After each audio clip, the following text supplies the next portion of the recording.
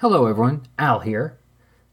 Now, for anyone who's been listening to the show since the beginning, what you're about to hear, you probably heard the first time it was released.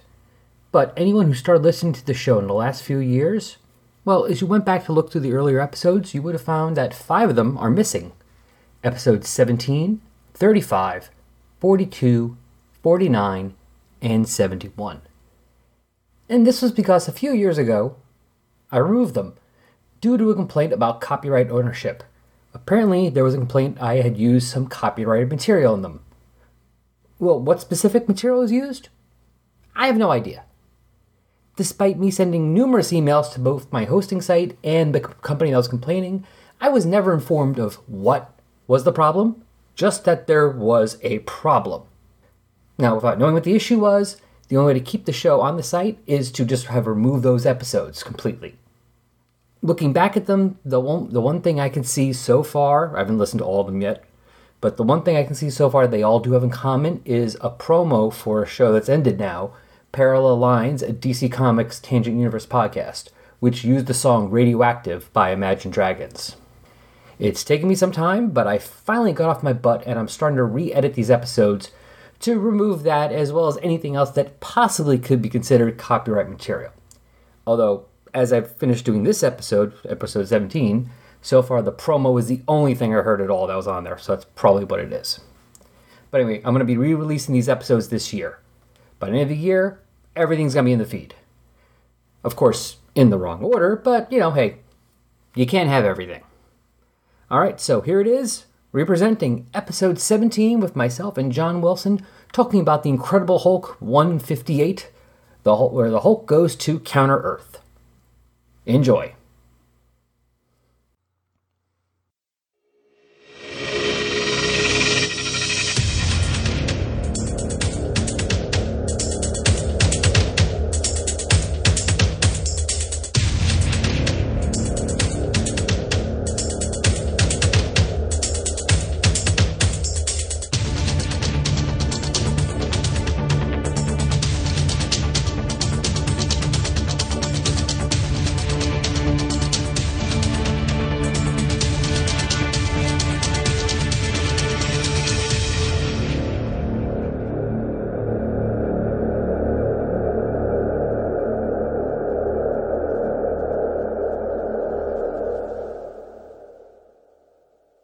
Hello, welcome back to Resurrections, an Adam Warlock podcast. I'm Al Sedano. And I'm John Wilson. Yep, John's back, everybody, and today we are going to be talking about Incredible Hulk 158. So, Wait. The Incredible Hulk? Who? Big green guy, gets angry, smash. I thought we were talking about the big orange guy that gets angry. Oh, well, yeah, he does get angry. Or at least last time he was angry. But he's happier in this one. He's getting a break. I guess. Taking a vacation. Let's just calm ourselves a moment. Since we only have one panel in this story anyway, we'll let the green guy take over the anger issues. Yeah, and actually, from what I read of the next issue, it looks like he was taking a vacation. Well, it was the 70s. He probably had to smoke some pot. Mellow out, man. He just had to chill. But yes, this is a bit of a flashback to the first few episodes of this show, because Adam barely appears in this.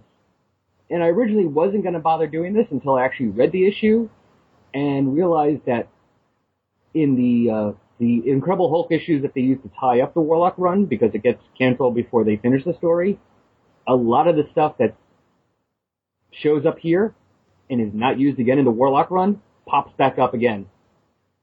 And at least you get an idea of what's going on. And the events here also get mentioned in the next issue of Warlock. So even though Warlock's not involved very much here, the whole Counter-Earth story is very much a big player. And it does get picked up on later. Exactly. And yeah, this is basically the story of Counter-Earth as well. And since there's really not many other issues that discuss Counter-Earth anyway, might as well. Right. And anyway, I like Hulk. I mean, that's one downside of doing a podcast on just one book is that you really don't get to talk about things that are outside of it. So we'll be picking ourselves up a new friend of Warlock by doing this. Yes, that's true. Something new to mention, which would be fun. Oh, and speaking of Adam's friends, actually, going to be changing up the format on that one a little bit because I actually had the original issue for Warlock number 3. Sweet.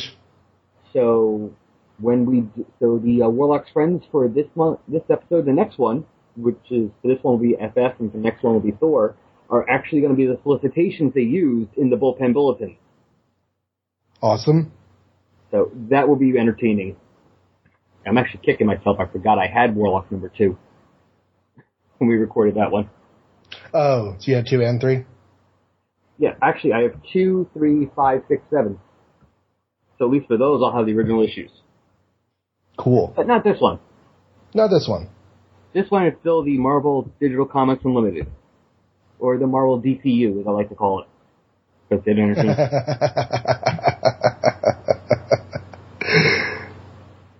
Marvel needs its own DCU. Exactly. Well, you know, there was a big rumor in like 80 they were going to buy them. Yeah, I heard that. Marvel and DC almost became one company. Can you imagine Superman versus the Amazing Spider-Man becoming a regular thing? Actually, that would have been an interesting crossover when they were married. You know, when that happened. Yeah. Let Lois Lane and Mary Jane hang out together for a while. Exactly. The fact that probably Superman's the person Spider-Man probably would trust his identity with back then. Anyway, that's off topic. But anyways, we should talk about some orange people, or some green people. Both, you know. I have no problem with colors. Green, orange, whatever. No prejudice here. They're all, you know, it's just a secondary thing. We can have some purple people in here, too. Oh, we have purple pants. Of course, it's the Hulk. We have a gray guy. Well, mostly awesome. Because we have the Rhino. Exactly. Now, all right. Are you... Go ahead. No, I would say, okay, let's go. But you're already gone. Are you familiar with the Rhino at all? Have you read a lot of him? Oh, yeah. I've read plenty of them. In fact, one of the earlier comics I had, because I had a bunch of issues, I would get from an uncle who worked in something to do with recycling, and he would get like a bunch of comic issues, some of which the covers were partially cut off in the top for returns, some weren't. And one of the earliest ones was the Marvel Tales, which reprinted the first Rhino. Okay. Well, I met the Rhino through Deadly Foes of Spider-Man, which was a little mini-series that ran in the very early 90s. And then the next Rhino story I read was probably when I read old issues of Spider-Man and saw him in an early Romita run issue. But between those, like, 2 stories, that 25-ish years in there, he hardly ever fought Spider-Man at all. He was mainly a Hulk villain. And so with the Rhino fighting the Hulk in this story, that is very much of the era. But it seems very strange to me because in my mind, the Rhino's a Spider-Man bad guy. Yeah, me too, because my introduction was his introduction, you know, I mean, not originally, but the reprint of it. And like I said, he was a Spidey villain. And back then, yeah, they really didn't do much trading of villains. Usually if you appeared in somebody's book, you were their villain for the most part. You know, occasionally you would fight somebody else, but they would make a big deal out of it. Right, you know, right. Dr. Doom was fighting somebody else, like when Dr. Doom would fight the Avengers, they'd be like, oh, it's Dr. Doom. And whenever they had that Acts of Vengeance storyline, everybody was switching up superheroes and villains. Yes. I think it was the second Masters of Evil storyline where all the Masters of Evil switched up which Avengers they were going to take on.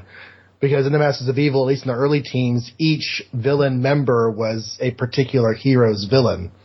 Yes, yeah. Oh, you're talking about, yeah. You're not talking about it. Now, Acts of Vengeance, now you're jumping back to the original Masters of Evil 60s. Yeah. That's right, yeah, that's one of the things they did early on, yeah. One, like the second story, you're right, where like, they switched up to who they were fighting. Yeah, I like that idea. We haven't been able to beat these heroes separately, so let's team up. And then individually fight the guy we were fighting anyway that we couldn't beat. Wait. And so you have the Absorbing Man. You have the Absorbing Man going up against Ant-Man, and then you have the Egghead going up against Thor. Now, tell me if that's a good matchup or not. Well, for Absorbing Man, it is. At least that was made a bit more sense. But yeah. And the Mettler. At least he was in the original part. I love the Mettler. So horrible. The Mettler? Giant. Yeah. He would fight Iron Man because he can melt stuff. Gotcha. Although you think he would go against other heroes who weren't wearing armor, because then you're just melting them. Yeah. You gotta get the armor first, then the guy, you know? You fight Captain America, you're just melting a person's arm. That would be bad. Or Giant Man, you know, which he doesn't have chainmail armor and... Shall we dive into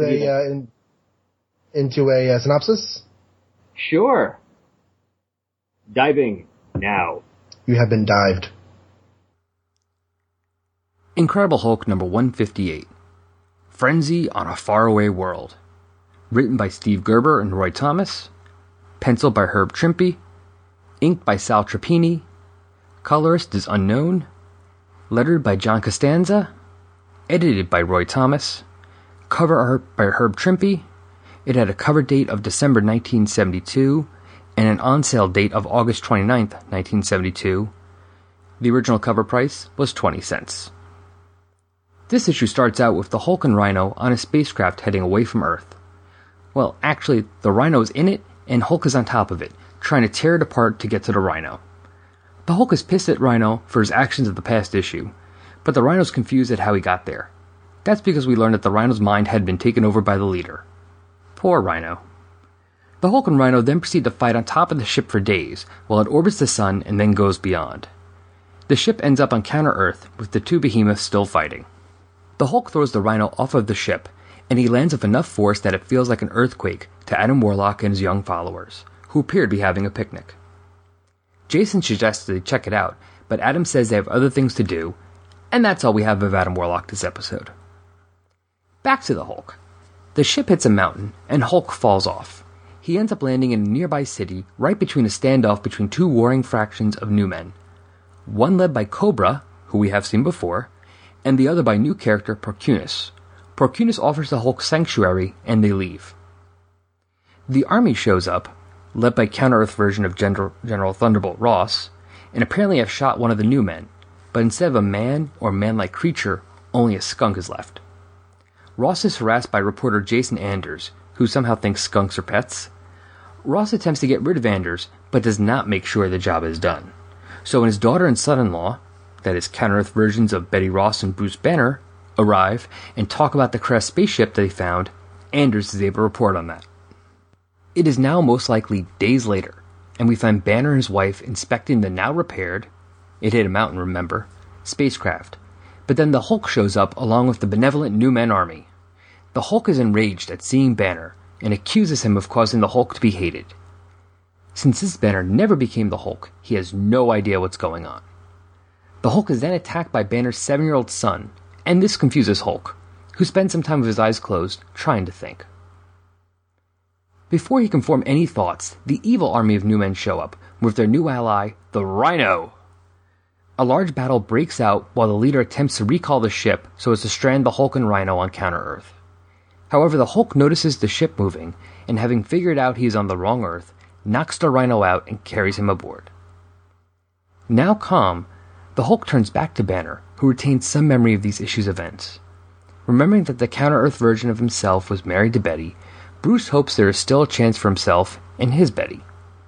However, back on the regular Earth, we see the wedding of Betty Ross to Major Glenn Talbot. Poor Banner. And jumping out of the synopsis, let's see what we thought about Hulk 158. I guess we should start with the cover, because that's on top. Now, the cover, you wouldn't know had anything to do with Adam Warlock, but they do talk about Counter-Earth on the cover. So if you knew Adam Warlock and saw this, you might grab it. Otherwise, it just looks like any other Hulk story. Yeah, you wouldn't have no idea what Counter-Earth was if you weren't reading the Warlock, or at least the first 2 issues of Marvel Premiere. But the Hulk getting shot into space and other planets was not that uncommon a thing in the 60s and 70s. So the idea of Hulk being somewhere else on some alien world fighting a bad guy, that's just, Tuesday.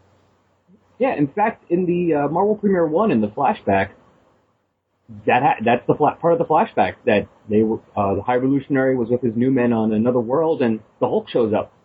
Just because. Oh yeah, he got lost. Light was on. Knock knock. Hulk hungry. So, I guess what we do see is we see the Snake Man. We were calling him Serpentor a couple episodes back, but the snaky lieutenant of the Man Beast is down there in the crowd. But again, that's another thing where if you know Warlock, you'll recognize this person. If you don't know Warlock, this is just the Hulk on an alien world. It looks pretty exciting and dynamic. They're fighting on a flying car, maybe, and it looks pretty fun. So we should get it. Yeah, and you're wondering, maybe you're wondering why General Ross is on the Healing World. Right. I mean, they don't say it's General Ross, but if I was reading the Hulk back then and I saw the cover of this and I saw this guy, with the army men, but he was in a blue outfit and he had a cigar and white hair, I would assume it was General Ross. Because that's usually who's there. That is usually who's there. But I will say, I'm a little sad because it looks like this is going to be near the end of the those Bronze Age covers I like, where they have like the borders, where it looks like it's the panel picture in the cover instead of the whole cover. Oh yeah, that kind of annoys me actually, but that's okay. Well, they're going away very soon because this one, I mean, there's really no border on top. It's only a little bit on the bottom. And by issue 5 of Warlock, it's completely gone. But this is a Roy Thomas, well, he was involved. He wasn't writing it, but he plotted and edited. Steve Gerber was writing. But I like, because Roy Thomas was our writer over on Adam Warlock. And I do like when a writer of more than one book finds opportunities to have those books interact somehow. Yeah, it still ties in. And if you were reading Adam Warlock at the time and you read Hulk as well, it works. And on the other hand, if you were reading Hulk, didn't really affect you. It's not like you had to know what was going on. They fill you in completely, and it's only one shot.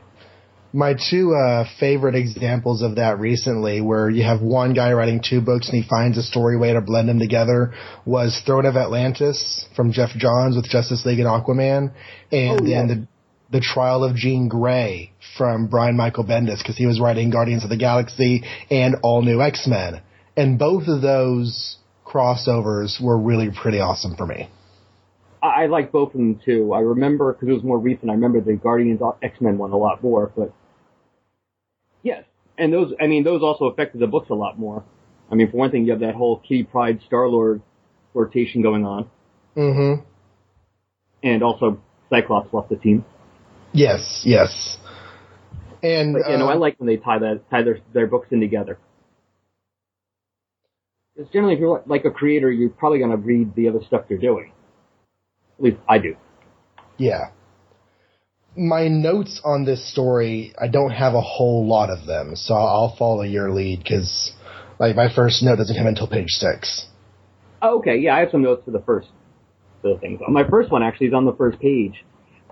Like you said, Roy Thomas isn't the writer, but he does the plot and editing, so not like what we just talked about, but also it's him still guiding the Counter-Earth story. Not just the Warlock story, but the whole story of this Counter-Earth. It's like Earth 2 when he was doing All-Star Squadron. It's his world. Right. He might have other people playing there a bit, but he's in charge of what happens. But this is a script by Steve Gerber, and I believe this is maybe not the first, but this is one of the very early few Steve Gerber works at Marvel, or anywhere. I like Steve Gerber a lot. Yeah, I think you're right. I was just trying to think. Because in the bulletin for Warlock 3, they do talk about how he's a new person there. I don't remember when his Howard the Duck started up. I think I'm trying to remember, because I had the essential of that, but it's like 76, I think. Okay, so that was much later down the road. But yeah, so this is early Steve Gerber, and I like Steve Gerber a lot, because he gets, not in this issue so much, but he can get really weird and crazy, and I like that. I like Morrison stuff, so it makes sense I would like Steve Gerber. He's like a proto-Morrison in a lot of ways. He is a bit. And in the weirdness and going out there.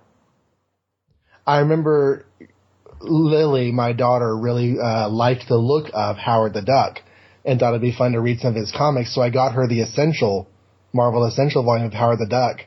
And I think she was 10 at the time. And poor girl just couldn't really get very far into it. Oh yeah, I can imagine that going over her head. She might get more into it now or in the next year or two. Right. I was just looking at the history of the Incredible Hulk and who was writing what when. We made the big deal about how it's really neat whenever one writer can bring 2 different books together. Archie Goodwin was actually writing the Incredible Hulk up until the previous issue. And then Steve Englehart takes over with the issue after this. So this particular issue with Steve Gerber and Roy Thomas was actually a connective tissue in between 2 stories thing. With Roy Thomas being the editor on the book, he just stepped in to write a story. And used Counter-Earth on the way. So anyways, just a little tidbit there.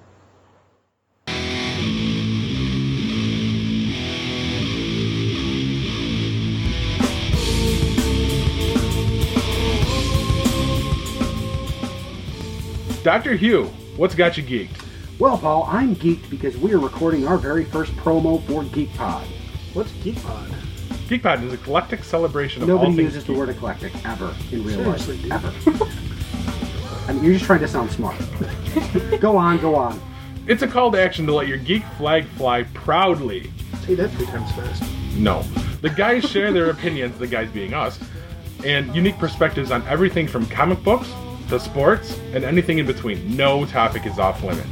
Come experience the show that's being called intelligently irreverent and good-naturedly offensive.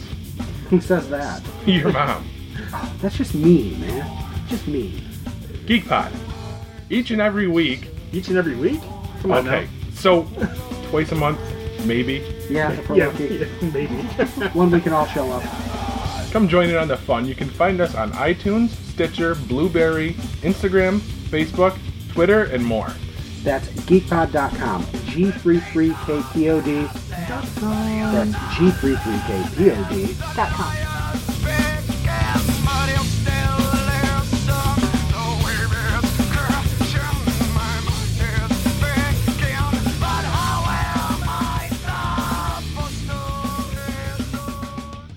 So anyway, we have, like the synopsis, Hulk and Rhino flying off in the spaceship with Hulk riding on the outside, of course, Teen Wolf style. And still talking, even though they're in space. He's the Hulk. Hulk smash puny vacuum. I do like here, this is different for this time, is that the recap is not done as a whole page, really, of like flashback stuff right here. It's just done in the captions. They just tell you real quick what happened. Yeah. Like, yeah, leader, you took over Rhino's mind, made him fight the Hulk, they got him the spaceship leader's controlling, and they left Earth. It's like, okay, that's good. And give him a room for story.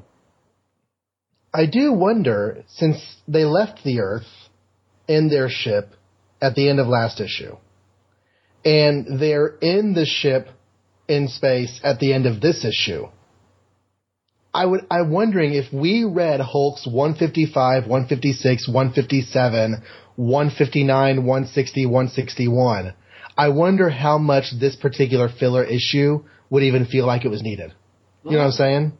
True, because, I mean, the issue before obviously ended with the Hulk and Rhino both on the ship and awake, and this issue ends with the Rhino knocked out, but I could see them beginning the next one having the Rhino already be awake and fighting the Hulk again. Right. I am very curious about how that plays out, but that's for whenever I read the Bronze Age Hulk stories that I haven't read yet. Same here. But no, interesting thought. I have to remember that when I read those eventually, whenever that is. So anyway, I'm like page 2. I'm liking the fact that unlike typical usually versions of him, the Rhino's not looking to fight here. The Rhino's almost like the comedic relief here. You know, the Hulk's smashing up the ship and wants to fight him because he's pissed off, and the Rhino's like, "You're losing all the air." Well, he knows that in space no one can hear you scream, and he just wants to survive. It's funny. The Hulk's calling the leader because the leader was controlling him. The Rhino's like, "What are you talking about?" I hate when my brain gets taken over by an outside influence. I don't remember what happened. Yeah, but it's kind of nice break in the day. Yeah. You know, keeps the boredom. But yeah, no, the Rhino's amusing there. And then we have a creepy-looking leader, and I guess he's paralyzed at this point? I honestly have no idea. Yeah. So anyway, he's still green here instead of red like he is in the current comics. Okay, I've seen Red Leader, so that's the same leader? I thought there was a second leader. Like, nope, you know, same leader, Sam Stern's character. Doesn't he go from like being sort of a rectangular head to having like a big bulbous brain on top of his head? Yes, that's during the Peter David run. Okay. Well, he's lost that by 2014. Oh, and now he looks... Yeah, that's right, because the Red Leader looks like this, but red. But red, yeah. Okay, again, that was another reason why I thought it was a different guy. I like the bulbous head better. Yeah, there was something about him losing his intelligence, but it getting uploaded to the internet or something, and so he can jack in and reconnect it. I don't know. I was reading Thunderbolts because Venom was in it, and then whenever Venom left the team, I stopped reading Thunderbolts. That's all I know about it, is from looking at covers of Thunderbolts. So anyway, Hulk and Rhino are fighting on top of the ship now, and I don't know, are they fighting for days, or is this ship just really, really, really, really fast? Because, I mean, they just shoot around the sun and get to counter Earth. Shouldn't it take like a couple days to get to the sun? Yeah. Even longer than that. Well, just to the moon and back is a week. Maybe they just really, really accelerated. And it's just going super fast right now. Yeah, or maybe we could just, I guess we just assume that the leader is that smart. And it's not like he's going to share his rocket work with NASA. No, you were right. It says a battle that will last for days by Earth reckoning. So the Hulk and the Rhino, because it makes sense, are standing on top of their ship, fighting in space for days. I mean, do they pee? Do they eat? No. They're in space. You can't eat in space. There's nothing to eat. Now, I could see Hulk doing that. You know, I could buy that. But, I don't know. The Rhino I never really thought of as that powerful. I mean, he's strong enough to hold up against the Hulk. But I would not say for days, and I definitely don't think he could keep up that pace constantly like the Hulk could. Yeah, he's enough to give the Hulk a run for his money. He's not enough to... He doesn't have the stamina the Hulk has. Yeah, if it was the Abomination, I could go with that one. Or right, just ask Betty. Yeah. Anyways, so they finally get to Counter-Earth, and okay, so we saw the High Evolutionary make a big old magical barrier around Counter-Earth, putting it slightly out of sync with the rest of the universe so that no one would ever see it. And my thinking is that this magical barrier isn't so magical if you can just fly right through it. It's not that good if you just make a wrong turn. And suddenly you're there. Because, what good is that barrier? No one knows it's just invisible. And people are like, all right, well, this is a clear route. Let's fly this way. Right. Again, High Evolutionary doesn't think as far ahead as he thinks he does. I'm putting him in as one of those people who think they know everything, and therefore they'll make a lot of mistakes because they don't assume they have to check. Because I know everything, so why should I bother checking? I know I was right. Because this seems to happen a lot with him. They crash land on the planet, and we have hi Adam Warlock and goodbye Adam Warlock. And that's it. Warlock's out. So next time on Resurrections. Issue's over. We're going to take a nap now. Yep. And then drink. No, but anyway, so, yeah, the Hulk also falls off the ship because the ship bounces off a mountain. I hate that. And the Hulk falls. Now, I'm curious. I'm looking at these bottom panels here, and this is definitely like a wooded mountain area. Right. But then you get to the next page, and Hulk lands right in the middle of the city.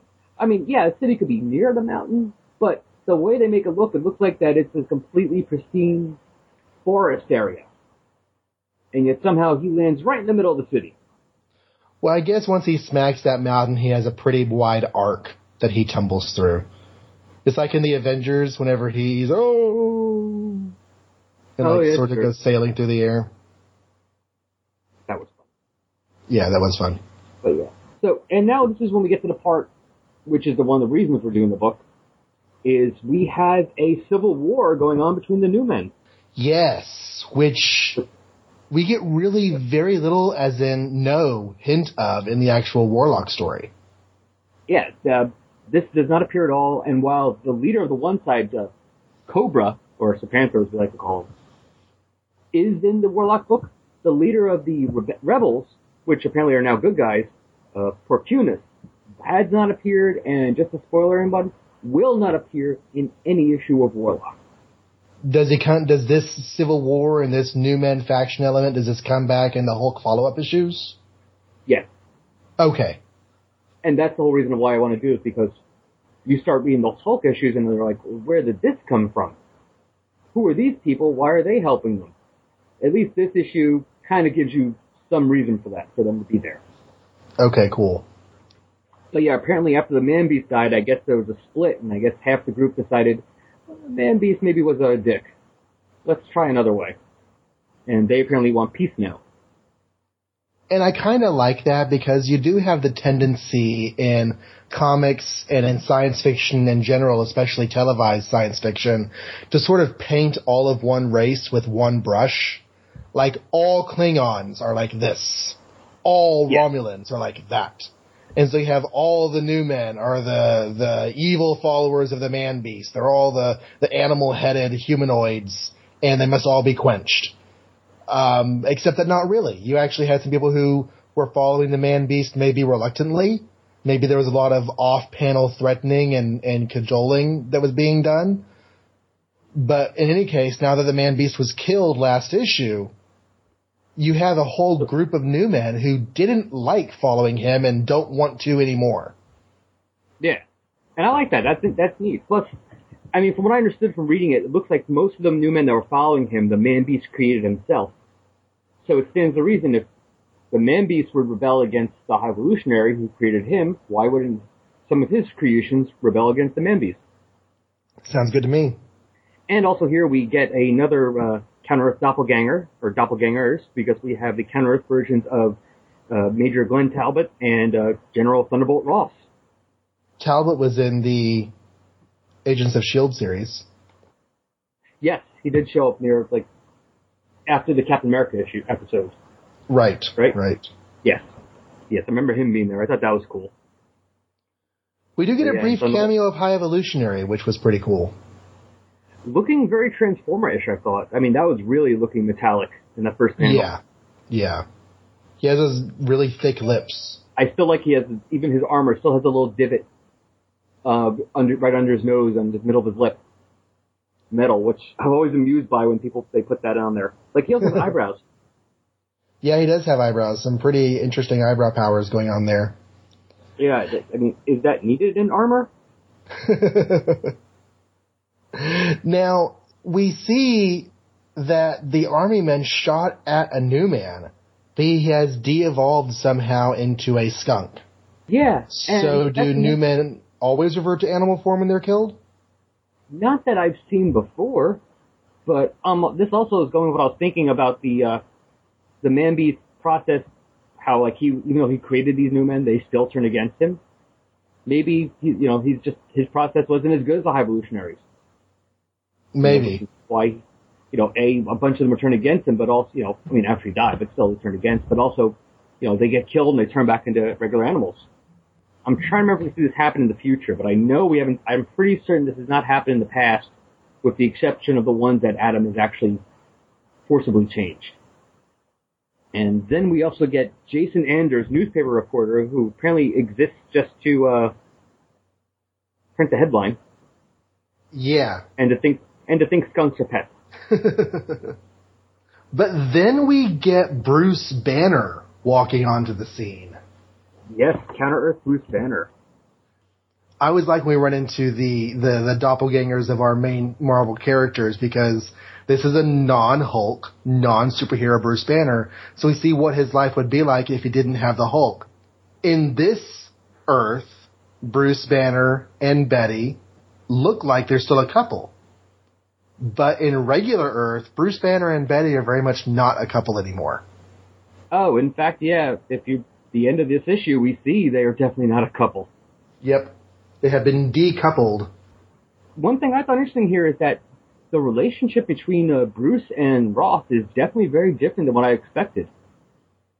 Because the way they made it look like, they made it look like that on Counter-Earth, everything was pretty much as it was on regular Earth. It's just Man-Beast stopped whatever would have happened from causing, these people to become superpowered. And as we see later on this issue, when Rick Jones shows up at the Gamma Bomb site, Bruce Banner and him both make it to the protective trench in time to not get hit with gamma rays. In the beginning of the Hulk series, Thunderbolt Ross is not impressed with the fact that his daughter is dating a milksop scientist type. But I have to wonder if Bruce Banner didn't get turned into the Hulk and didn't constantly have to be ducking out of situations and always weak from his transformations or confused or whatever, would he and Ross have eventually developed a more normal relationship that they never get the chance to, because in regular Earth, it's not that long before Ross finds out that Banner's the Hulk.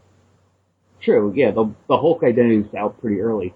But I mean, Ross already, like you said, Banner was a milksop to him, so I mean, wasn't he already doing things we have to assume that made Ross think he was that way, or was it just Ross being prejudiced against anyone who was, not military?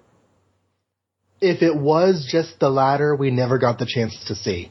So I wonder if we might have, if things had gone on, Because I'm guessing maybe this is kind of indication that it was just a prejudice of Ross that maybe, he was able to overcome, or Bruce was able to prove himself in some way, as opposed to the other way, which is that Banner was a milksop and was always being weak and fainting or whatever.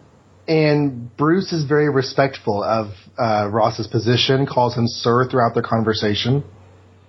So maybe he's learned how to play to Thunderbolt Ross's less pleasant personality traits, such as vanity and authoritarianism and such. So, yeah, probably that's my guess, is that maybe both of them modified slightly enough that they could have a decent relationship. Because, when Ross says in that first panel, Betty, Bruce, thank God you're here. That was, when I first read that, I was like, what? Really? So, yeah, but that was interesting. That was most of my thought, was their relationship. And also wondering, does this mean this Bruce Banner is waiting to crack? Because wouldn't he still have been abused by his father? If everything was the same up until the origin of the Hulk? Most child abuse victims don't crack, so... Oh, okay. I would assume but I meant, they already showed in flashback that he had incidents of the other personalities popping up here and there before he became the Hulk.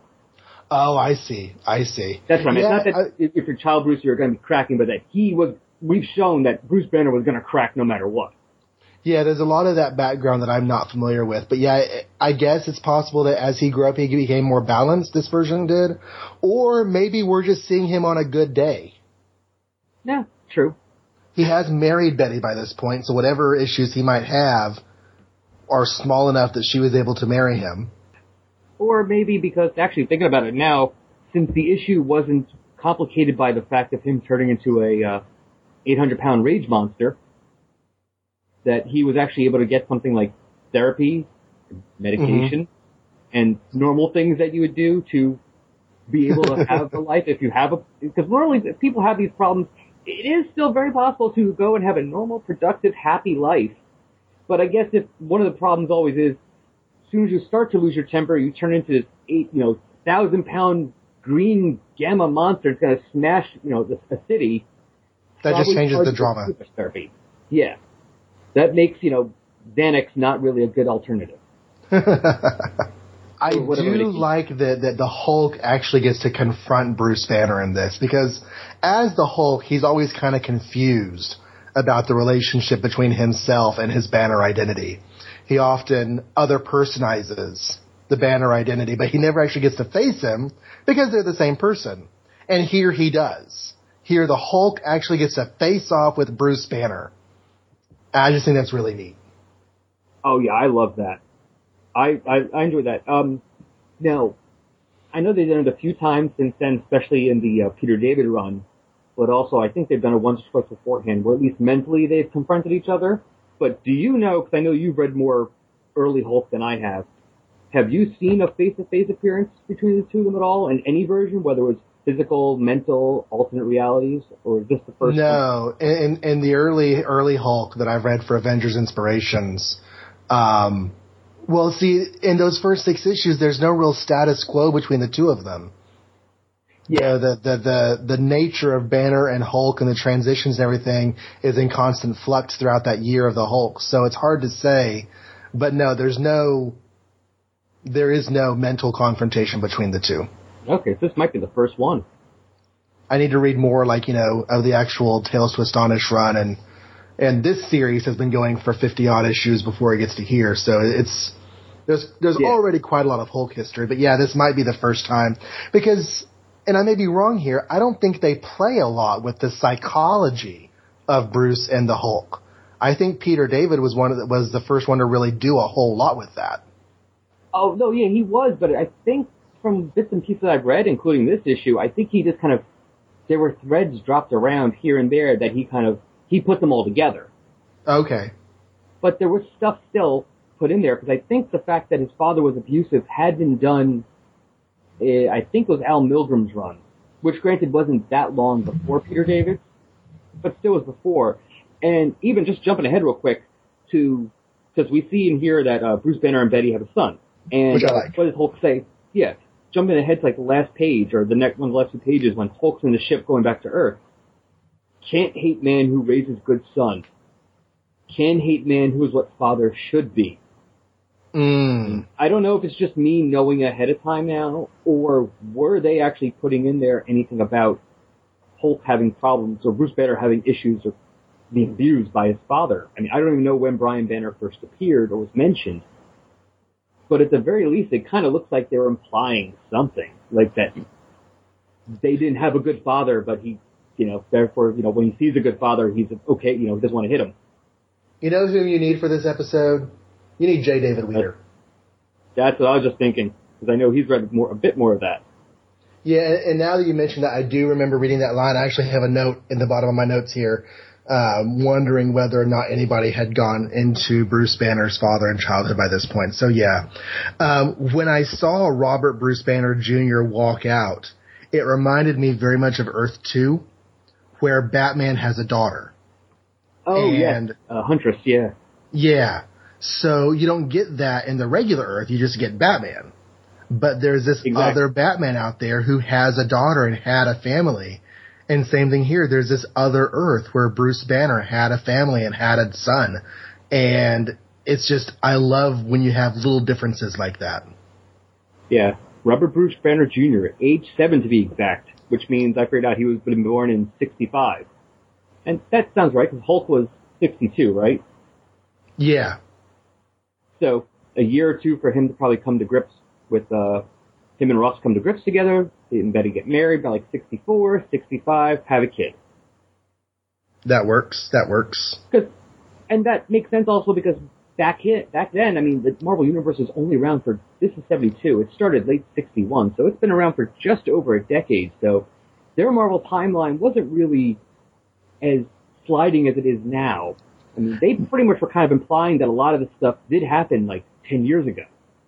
Yeah, they didn't age at the rate that they should have done, but they did talk about events in real time.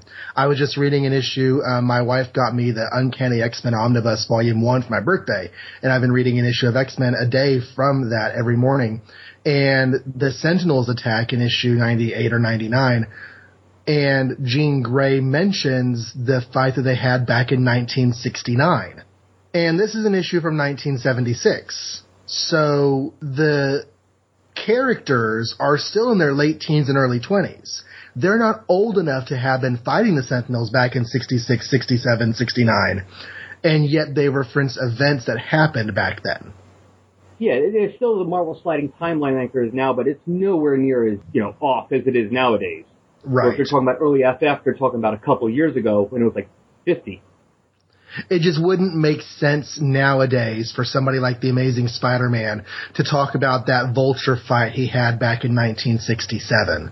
It just would not hold water. You could kind of get away with that in the 70s when you're talking about events that, a decade or so back, even though your characters aren't really a decade or so older than they were then. Yeah, I think that's one thing I like about the Bronze Age is that they kind of did imply that there was some change going on, some aging. I mean, look at Spider-Man then. He went from, in the beginning, from being a high school student to college. Mm-hmm. And nowadays, if he had, nowadays if there's a character in high school, there's going to be a big one flipping out. They were like, they're old enough, you're making them go to college already? You're aging them too fast. It's only been 10 years. Yeah, he was in high school for 3 years of comics, and some of that was bi-monthly. So it's not that long. And he was in undergrad college for about a decade. And then he went off to grad school. Yeah. To compare that to, and I'm not saying it's good or bad, but to compare that to Ultimate Spider-Man, the Peter Parker there was around for, how long was he around before he got killed? Like 10 years or more? About a decade, yeah. And did they even ever imply that he changed grades? I think he would have had to, but they never showed it. Exactly. But, yeah. So, different ways of handling time. And then you have comics like Silver Age Superman, which acts very much like a sitcom. The exact same setup, the exact same characters, the exact same ages every single episode, and yet they talk about things that happened years ago. You know, that Superman's been around for years, that Jimmy Olsen has been his thing for years, that Supergirl has been on the planet for years. She's still 15. Sounds kind of appropriate. That sounds kind of appropriate the way you said that about Jimmy, taken out of context. Oh. Jimmy's been his thing for years. Yeah. They were very advanced back then. They were way ahead of their time. No, but I didn't think about that, but you're right. Yeah, it's very much like a sitcom. Well, at least not now, because now, I mean, sitcoms do a lot of changes. Right. But back then in the 50s and 60s and even up to like mid to late 80s, yeah, sitcom was like in its own, every episode was its own little self-contained world. And whether the only difference is whether your episode is black and white or in color. That's the only real difference. I mean, if you had a show that lasted 5 or 6 years, you could watch an episode from anywhere in those 5 or 6 years and would basically have the same setup. For the most part, yeah, 90% of those sitcoms. I mean, like I said, nowadays, of course, you know, they actually do character changes and stuff, but back before, let's say, the 90s, yeah, it didn't matter what episode. The only thing that would change was if they added a new character. Yeah, because the baby got too old, so they had to bring in a new baby. Exactly. But speaking of the Hulk. Yes. That's right. We have the Hulk back. So back to them. So anyway, we get back to the part where he meets up with Bruce Banner, and the Rhino shows up, because the Rhino, of course, if Hulk falls in with Procunus and his good guy Newman, the Rhino, of course, has to meet up with Cobra and his bad guys, because it makes sense. And we get a little Hulk fight here. I like well, first of all, I like Hulk, what page is this? I think it's 14? No, 12, where the Hulk's trying to figure out this whole thing when he sees Bruce Banner. He's just standing there, arms at his side, eyes closed. It's like Hulk thinking. Give Hulk hour. It's like hard to think why Hulk hates Banner, how Banner can be here. And it's just like, looks like he's sleeping. He's like, I just need a little while. It's like that episode of Dinosaurs where the dad and his work buddy sit down to have a think, and like the sun sets and rises and sets and rises and sets and rises in the background while they're trying to figure out a problem. Yeah. Or Homer Simpson thinking, where you just see like a little monkey with cymbals climbing away. Right. The next page with the full page splash wants to be more awesome than it is. The body work is rather awkward in that page. Yeah, it looks like Kane's going for a, wait, is it Kane? No, it's Trimpe, I think, in this one, right? Yeah, Herb Trimpe. Yeah. It looks like he's going for a Kirby-type splash page. He's trying to. Yeah, because the face on the lower corner, Procunus, he's on the lower left-hand corner looking out at us, but like large because he's really close. That's very like Kirby Kirby face. Staple. Yeah, and that's a very Kirby staple to have like a face or two in the bottom, but close up.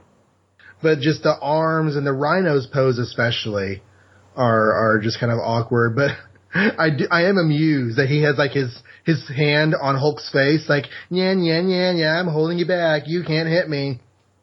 That's what I was thinking. Like, I'm waiting for the Hulk to start swinging, but missing because the Rhino's holding him just far enough away. But meanwhile, you have this huge conflict between all these people from, I guess we'll call it Earth 1. Like, you have the Rhino and the Hulk, you have the two different sides of the Newmen, and just all the natives are caught in the middle. Yeah, because we got the Banner family hiding. On another splash page. What the hell is going on? Yeah, exactly. On the next splash page. It's like, wow. I'm guessing maybe in the book this was like a double-page splash, kind of? Like, I wonder if I had the original issue, or are these, like, right next to each other? No, there is an ad page between them. The Hulk and Rhino are on the right-hand page. You turn the page, you have ads on the left, and the other splash on the right. Oh, okay. Because that was a little weird, I thought, to have, like, these two splash pages. I thought maybe if they were next to each other, that would have made more sense. Right. Now, I didn't really expect to find any of our allegory here, but I was just kind of thinking about how we sort of have angels and demons fighting over the souls of men here. That's kind of, yeah. Because there's really not much of the allegory there except for that. This is just kind of the Hulk jumping around going, what's this? But the Cobra people and the Porcunius people, they're fighting for who's going. Yeah, here we go. The time is for your evil is ended, Cobra. For outnumbered though we be, still we fight the good fight, the fight to save men's souls. Yes, I knew there was something about it there. You're right. Yes. So yeah, I guess we're putting Porcunius to his side as more of the angels, as they're taking the role of the angels, so to speak. They're not the main guys there, but they're kind of like waiting to be backup. Because the bulk of the job is up to Adam Warlock in his Messiah role. But yeah, we have that now. And whatever you have on the rest of the punchy run, because I'm a little bit out of stuff to say. The only thing, let's see, not much left. I do like how the fight ends, where the Hulk just grabs the Rhino by his horns and smashes him, the whole body slam down. Smirsh. Yes, which I have to assume is taken from the James Bond group. I was thinking James Bond, yes. And actually, I looked it up real quick just to make sure I wasn't wrong. That was based on a real Russian counterintelligence agency called Smersh. Yes. He was using real names there. I did not know that was real. Ah. I find that fascinating now. Actually, James Bond is real, dude. Yes? Just kidding. No. Cool. No. Oh. Sorry to lift your hopes up and then smash them down to the ground. Smirsh them down to the ground. Yeah, you just smirched me. Smirsh. But yeah, so the ship has been fixed by the soldiers. Leader's trying to abandon both of them on the planet Earth. Hulk grabs Rhino, throws them on. They leave. We get the whole thing about him, like I said before, about him talking about Bruce Banner's a good father here. I do like, Hulk learned something about himself. So hard to remember what Hulk learned. Right. But then Banner comments on that. He's thinking later that the Hulk is at last growing and learning who he is and what he is. There may be hope of taming him. And he's holding out hope for him and Betty too, even though at that very moment there's a wedding going on between Mr. Talbot and Ms. No longer Ms. Ross. Mrs. Talbot now. Yes, Mr. and Mrs. Talbot. So, sadly. And actually the thing I find sad, now, I don't know, I mean, I'm being stereotypical here, but generally, women usually, a lot of women, at least a lot of them, especially at this time period, would have been growing up dreaming of a beautiful wedding. You know? And poor Betty Ross, both times she gets married, it's on friggin' Hulkbuster base. Of all the places to get married, right? Yeah. I'm like, really? That's where you get married? Well, I was hoping at least the first one was live in the southwestern desert area? I mean, this is probably the nicest establishment they have. Well, that's true, yeah. Unless you're going to fly your entire wedding party to New York or something. Yeah, that's true. I guess. That's right. I didn't think about that. But I was like, wow, poor Betty. Don't you just love happy endings? I like how they end that, yeah. Here's a spoonful of irony to go with your Marvel comic, because that's not unusual. Marvel? Irony? Never. Never. That's like, Peter Parker being able to make his date, but she doesn't like him. She likes Spider-Man. Or, no, she hates Spider-Man. Or in the case of Black Cat, she only likes Spider-Man and doesn't like Peter. Yes. Poor Petey. Anyway. And that's it. Did you have anything about any of the letters or anything? Because I actually have letters in here. Hulk letters? Yeah, they actually have the letter page on here. Yeah, I didn't look at the Hulk letters because they were Hulk letters. Did you see anything interesting? Let's see. Well, a few little notes I just thought real quick. Well, the first letter is from a Bruce Gavlin from Vista, California, asking about when the X-Men will be back. And right now they said, maybe. Because this is obviously a few years before the X-Men was brought back. Oh, here's one. That's right. Haven Metzger from Columbia City, Indiana, is asking for more female characters, or super strong female characters, powered. He said, I'm not suggesting you use Betty Ross or Jarella, nor that you create a female Hulk. Female spin-offs of characters usually don't work too well.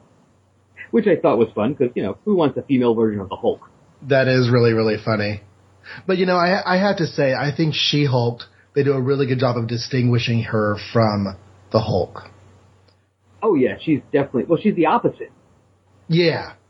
You know, the Hulk always has issues. You know, even in his best periods, he's always having issues with who he is and what he is. And she's just like, I love it, and that's it. Not quite as different as Spider-Man and Spider-Woman, who really are completely unrelated. They just have a similar motif. But yeah. But then on the other hand, you have Superman and Supergirl, who aren't that different, really. At least not in their early versions. Supergirl is just Supergirl is a female Superboy, is what it is. Yeah, it's very much Superboy one. Yeah, the kind of stories that she gets into are very much like Superboy stories. I mean, the only time they're really different is before her adoptive parents knew she was Supergirl. Or did they find out right away? I forget. Her adoptive parents find out that she's Supergirl not right away, but pretty soon. Because Supergirl had a 9-month story arc where she's going to get revealed as Supergirl to the world, and Superman's not going to leave her hidden in the orphanage forever anymore. But then she loses her powers, and she's just a girl. And over the course of the 9 parts, she gets her powers back, but then there's some other problems, and she finally resolves those problems. While she's powerless, she gets adopted. And they had tried to adopt her a few times before, other people had, but Supergirl always put it off because having powers, she didn't want to put any adoptive parents in the situation of having to take care of a superpowered girl. So being powerless, she lets herself get adopted, then she gets her powers back. Then Superman shows up and says, "Hey, new parents, I'm Superman, and you just adopted my cousin Supergirl, and we're going to go tell the whole world about it, but we want to tell you first because, you know, that'd be awkward if you didn't know." Yeah. So that all happens over the course of a 9-month storyline. Oh, okay. But yeah, other than that part, I would say, yeah, it's pretty much Superboy stories, except that Superboy doesn't have anyone really over him being kind of a dick. No.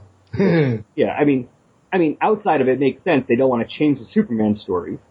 So, of course, they have Supergirl in the orphanage or living with the adoptive parents. But honestly, if you go in story, it's like, why didn't you take her in, jerk? Right. You know, she's your only family. You know, adopted or not, because the Kens are dead. And you're just like, go in an orphanage and go away. That's kind of a dick move. Superman's on the dick list. Silver Age Superman, at least. Yeah. Well, that's why they have a superdickery.com. What else did you see on the letters page? Anything else? Oh, there was one more. No, the only reason I had to say that, though, is because it's the first time he's appearing on the list here, though. Ah, I gotcha. But one thing I was amused by, the last letter of the page is from Ted Holden from Washington, D.C.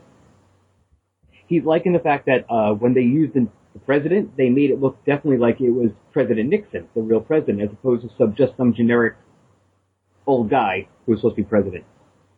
And like he says, hopefully we'll see more of him here and less in the Washington Post.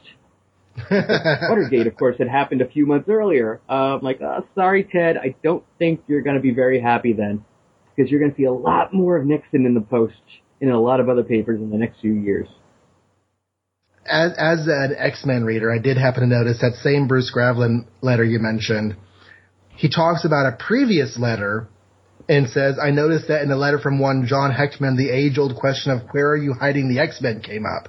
I've also noticed that whenever this question is asked, you never answer. Answer me, please. Because this was an era when the X-Men was not being published, except as a bi-monthly reprint comic. Nobody knew what to do with the X-Men. They were just, this book that never really sold well, but seemed to be really liked by the few people who bought it. So it was in cancellation, except it was, continuing to be published as a reprint comic. And in the response, they do say that they hope to go back to all original stories when the reprints get caught up a bit. So let's just say that anything is possible and let it go at that for now. So they would like to do more X-Men stories, but they have no plans. And it's just weird to think of a world where the X-Men are so popular now. There was a decade, most of a decade, when there were no X-Men. Yeah, because Giant Size 1 doesn't come out till 75. So we're like 3 years away from any X-Men. Right.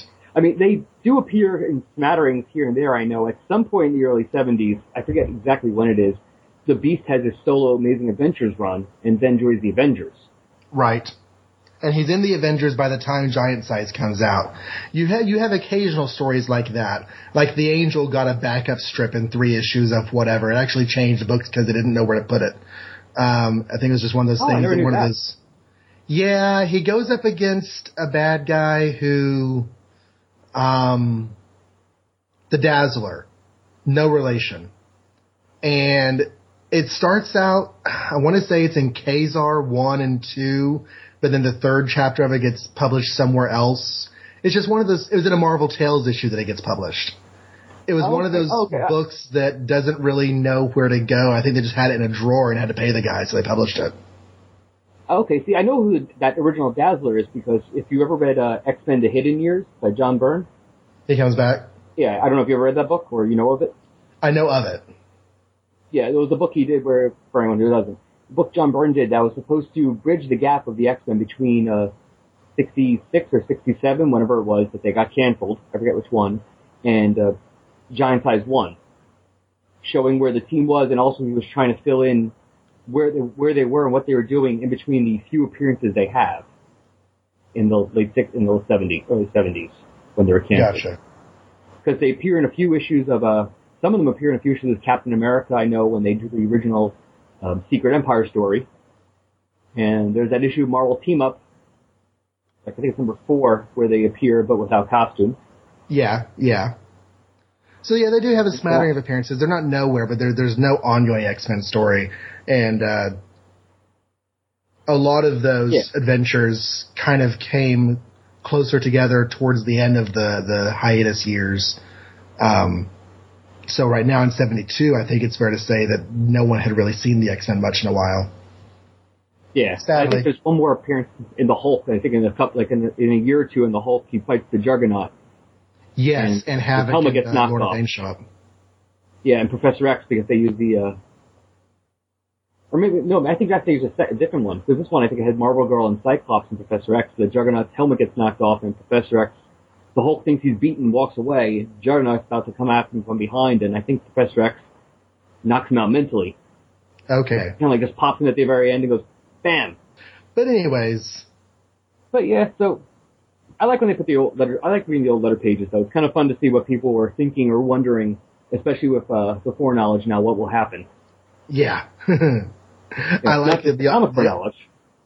The X-Men Omnibus also has the letters pages from the issues in it, and that's always fun to read. Oh, I love the people who hate Wolverine back then. It's amusing to read. Yeah. Just like Ted Holden's letter. I'm like, oh, yeah, I'm sure this thing with the post on Nixon will go away very soon, Ted. Don't worry. No one's going to pay attention to this Watergate thing anymore. All right, well, if you enjoyed hearing the synopsis of the issue or what me and John said about it, you want to read it yourself, besides finding the original one, there's also, you can get it in the Essential Hulk Volume 4, the Incredible Hulk Complete Collection DVD-ROM. You can still find that somewhere. Probably find that pretty cheap. And also digitally on Marvel Digital Comics Unlimited website and app.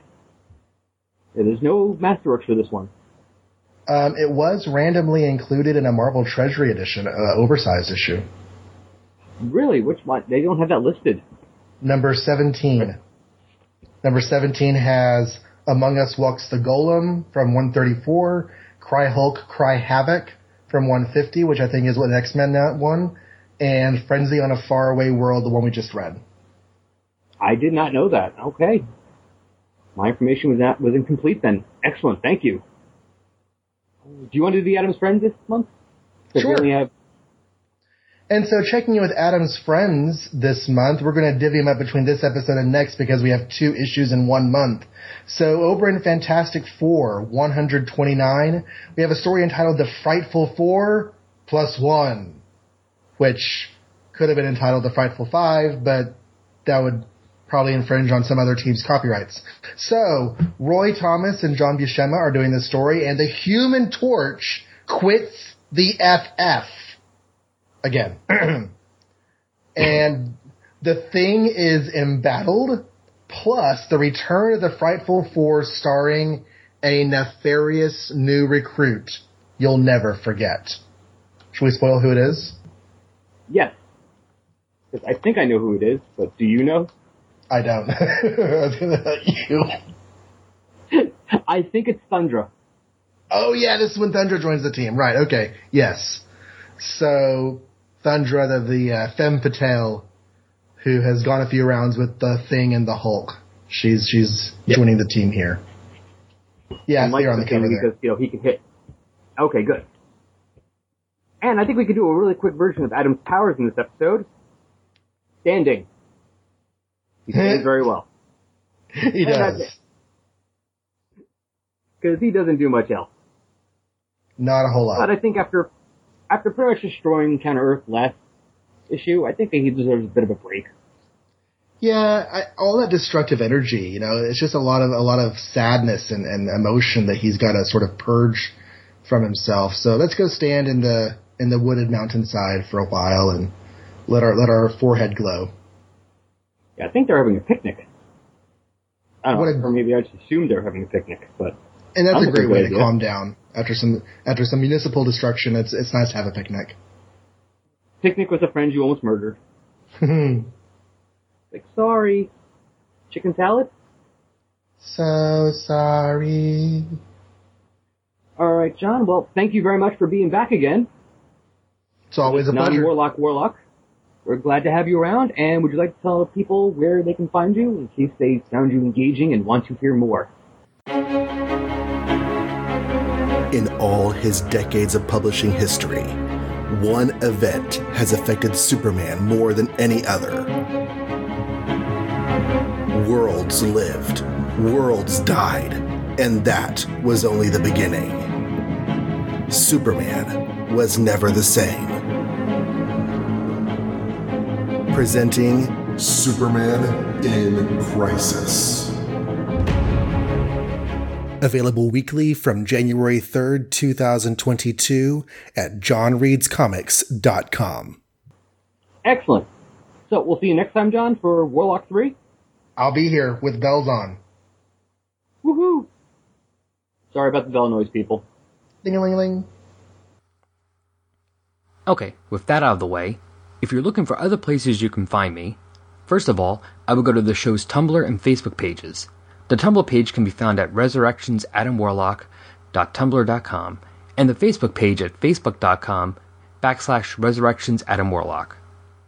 You can also find Brian and myself on our other show, 4Color Fanboys. You can search for it on iTunes or go to 4color.podwits.com. I also did a guest spot on another show recently.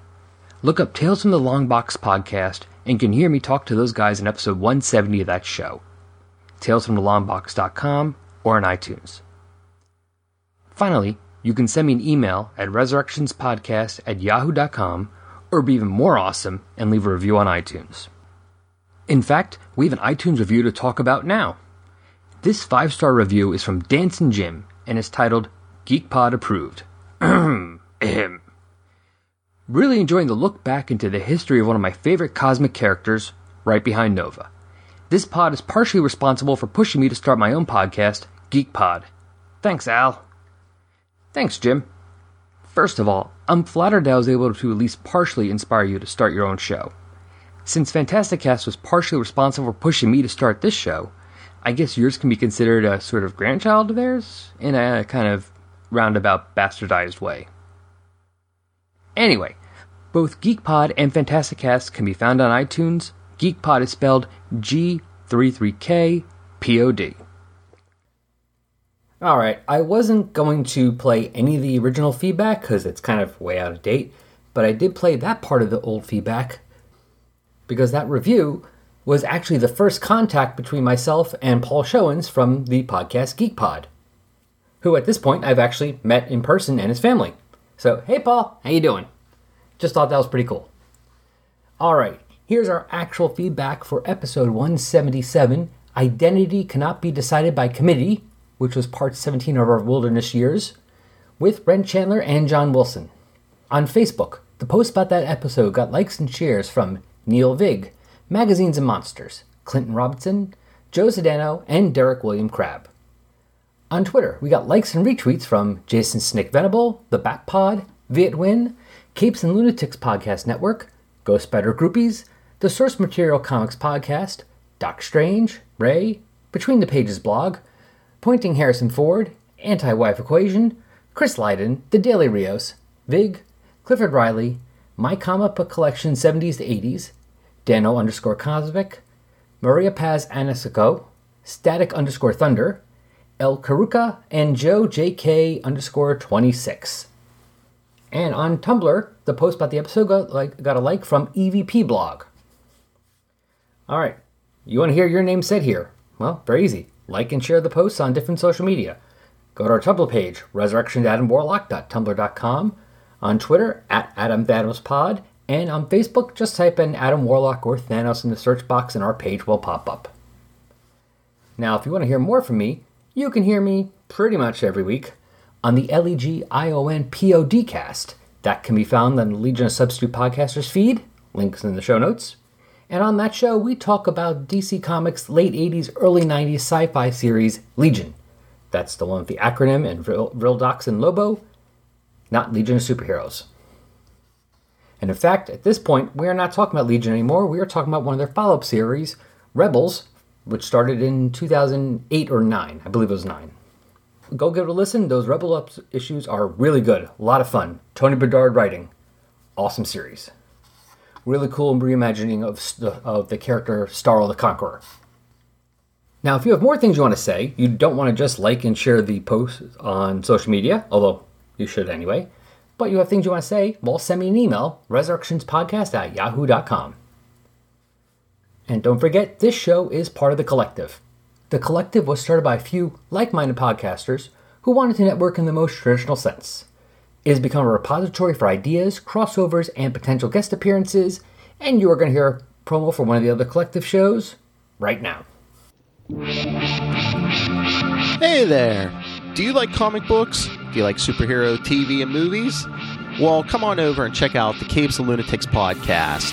We have such shows as Capes and Lunatics and Super Connectivity, where we cover everything new and current and popular in the world of superheroes. And we also have episode-by-episode reviews of the Marvel Netflix shows and a monthly discussion of everything current on the DC Comics character Nightwing, and a few other surprises all the time. So come join us for the Capes and Lunatics podcast.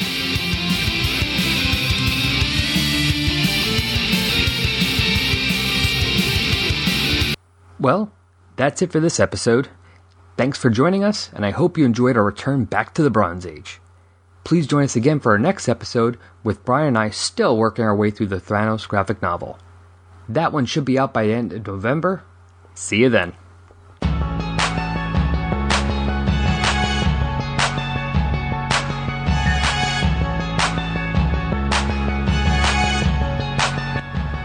The opening music for this podcast is Intro Pompeii by Lino Rise, and the closing music is Dark and Dramatic by DJ Puzzle. Both are licensed by the Creative Commons license. You can find Lino Rise at free-intro-music.com and DJ Puzzle at peaceloveproductions.com. Links to both can be found on the Tumblr page.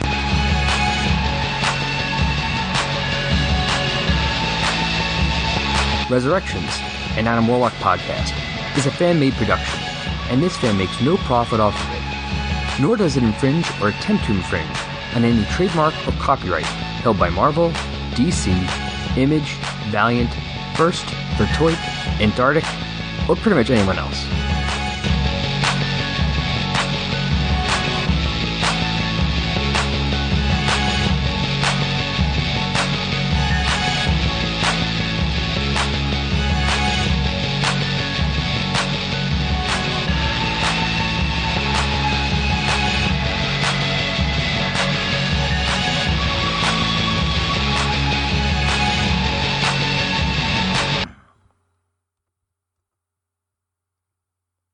Well, that's it for this episode. Thanks for joining us, and I hope you enjoyed our return back to the Bronze Age. Please join us again for our next episode, with Brian and I still working our way through the Thanos graphic novel. That one should be out by the end of November. Blah, blah, blah, blah, blah, blah. And I do at least... Speaking of Star Wars, though, I was reminded this morning that Star Wars Weekly, the UK comic, started running Warlock as a backup strip, Warlock reprints. Oh. In the 1979. So I'm not sure which Warlock stories. Yeah, I'm trying to find that out now. Getting information on Star Wars Weekly is not easy. Yeah, I know, because usually I get my reprint information from Comic Book TV, and they usually have on there, a lot of times they have like foreign reprints. So let me try that real quick. Oh, that's cool. Okay, comics.org, Comic Vine, the Wikipedia, none of these are listing out a story listing of credits, so I don't know. There's a good Marvel UK database out there. Yeah, I have to look it up. I don't know. I'll just do a Star Wars Weekly Warlock search. Let's see what that tells me. British Comics Wiki. Oh, that was useful. Okay, I do have that they started running Adam Warlock from issue 45. The Micronauts from 51. Star-Lord from 15. Guardians of the Galaxy from 70. And Deathlock from 89. Yeah, at Comic TV, they don't have all the issues listed, though. They only like a smattering. But yeah, they have 42, and then it goes to 97. And 97 does list as multiple stories. What is it? Guardians of the Galaxy, Deathlock, and Tales of the Watcher. Oh, well, we can look it up later. Gonna make it Oh, well. But I didn't know that, so that's something at least I now have to look up. Cool.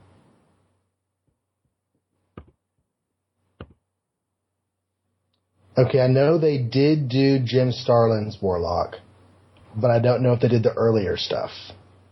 Because there's this one guy who blogged about it. He says, the backup strips with a whole other matter. Thanks to Star Wars Weekly, I got to catch up on all the adventures of Jim Starlin's Warlock, John Byrne's Star-Lord, the Guardians of the Galaxy, and the Tales of the Watcher. Plus, I got another chance to read Man Gods from Beyond the Stars. So there is that. Those Star-Lord black and whites were pretty good, too. I really enjoyed those, what I've read of them. Yeah, I've been getting those. I've been reading the sort of mini, extra large issues, mini trades Marvel's been putting out of those. So like 7-8 buck issues, but they reprint like 4 or 5, issues of the Star-Lord stuff. Mm-hmm. The other stuff, and that's been fun. Okay, yeah, no, I have to keep looking up, because it's not listed on Comic Book TV. Because I just looked up Adam Warlock himself for all his appearances. And they don't list that title at all. Frustrating. You ready? Sure. Oh yeah, there's an actual purpose besides just talking about comics. Okay, and 1, 2...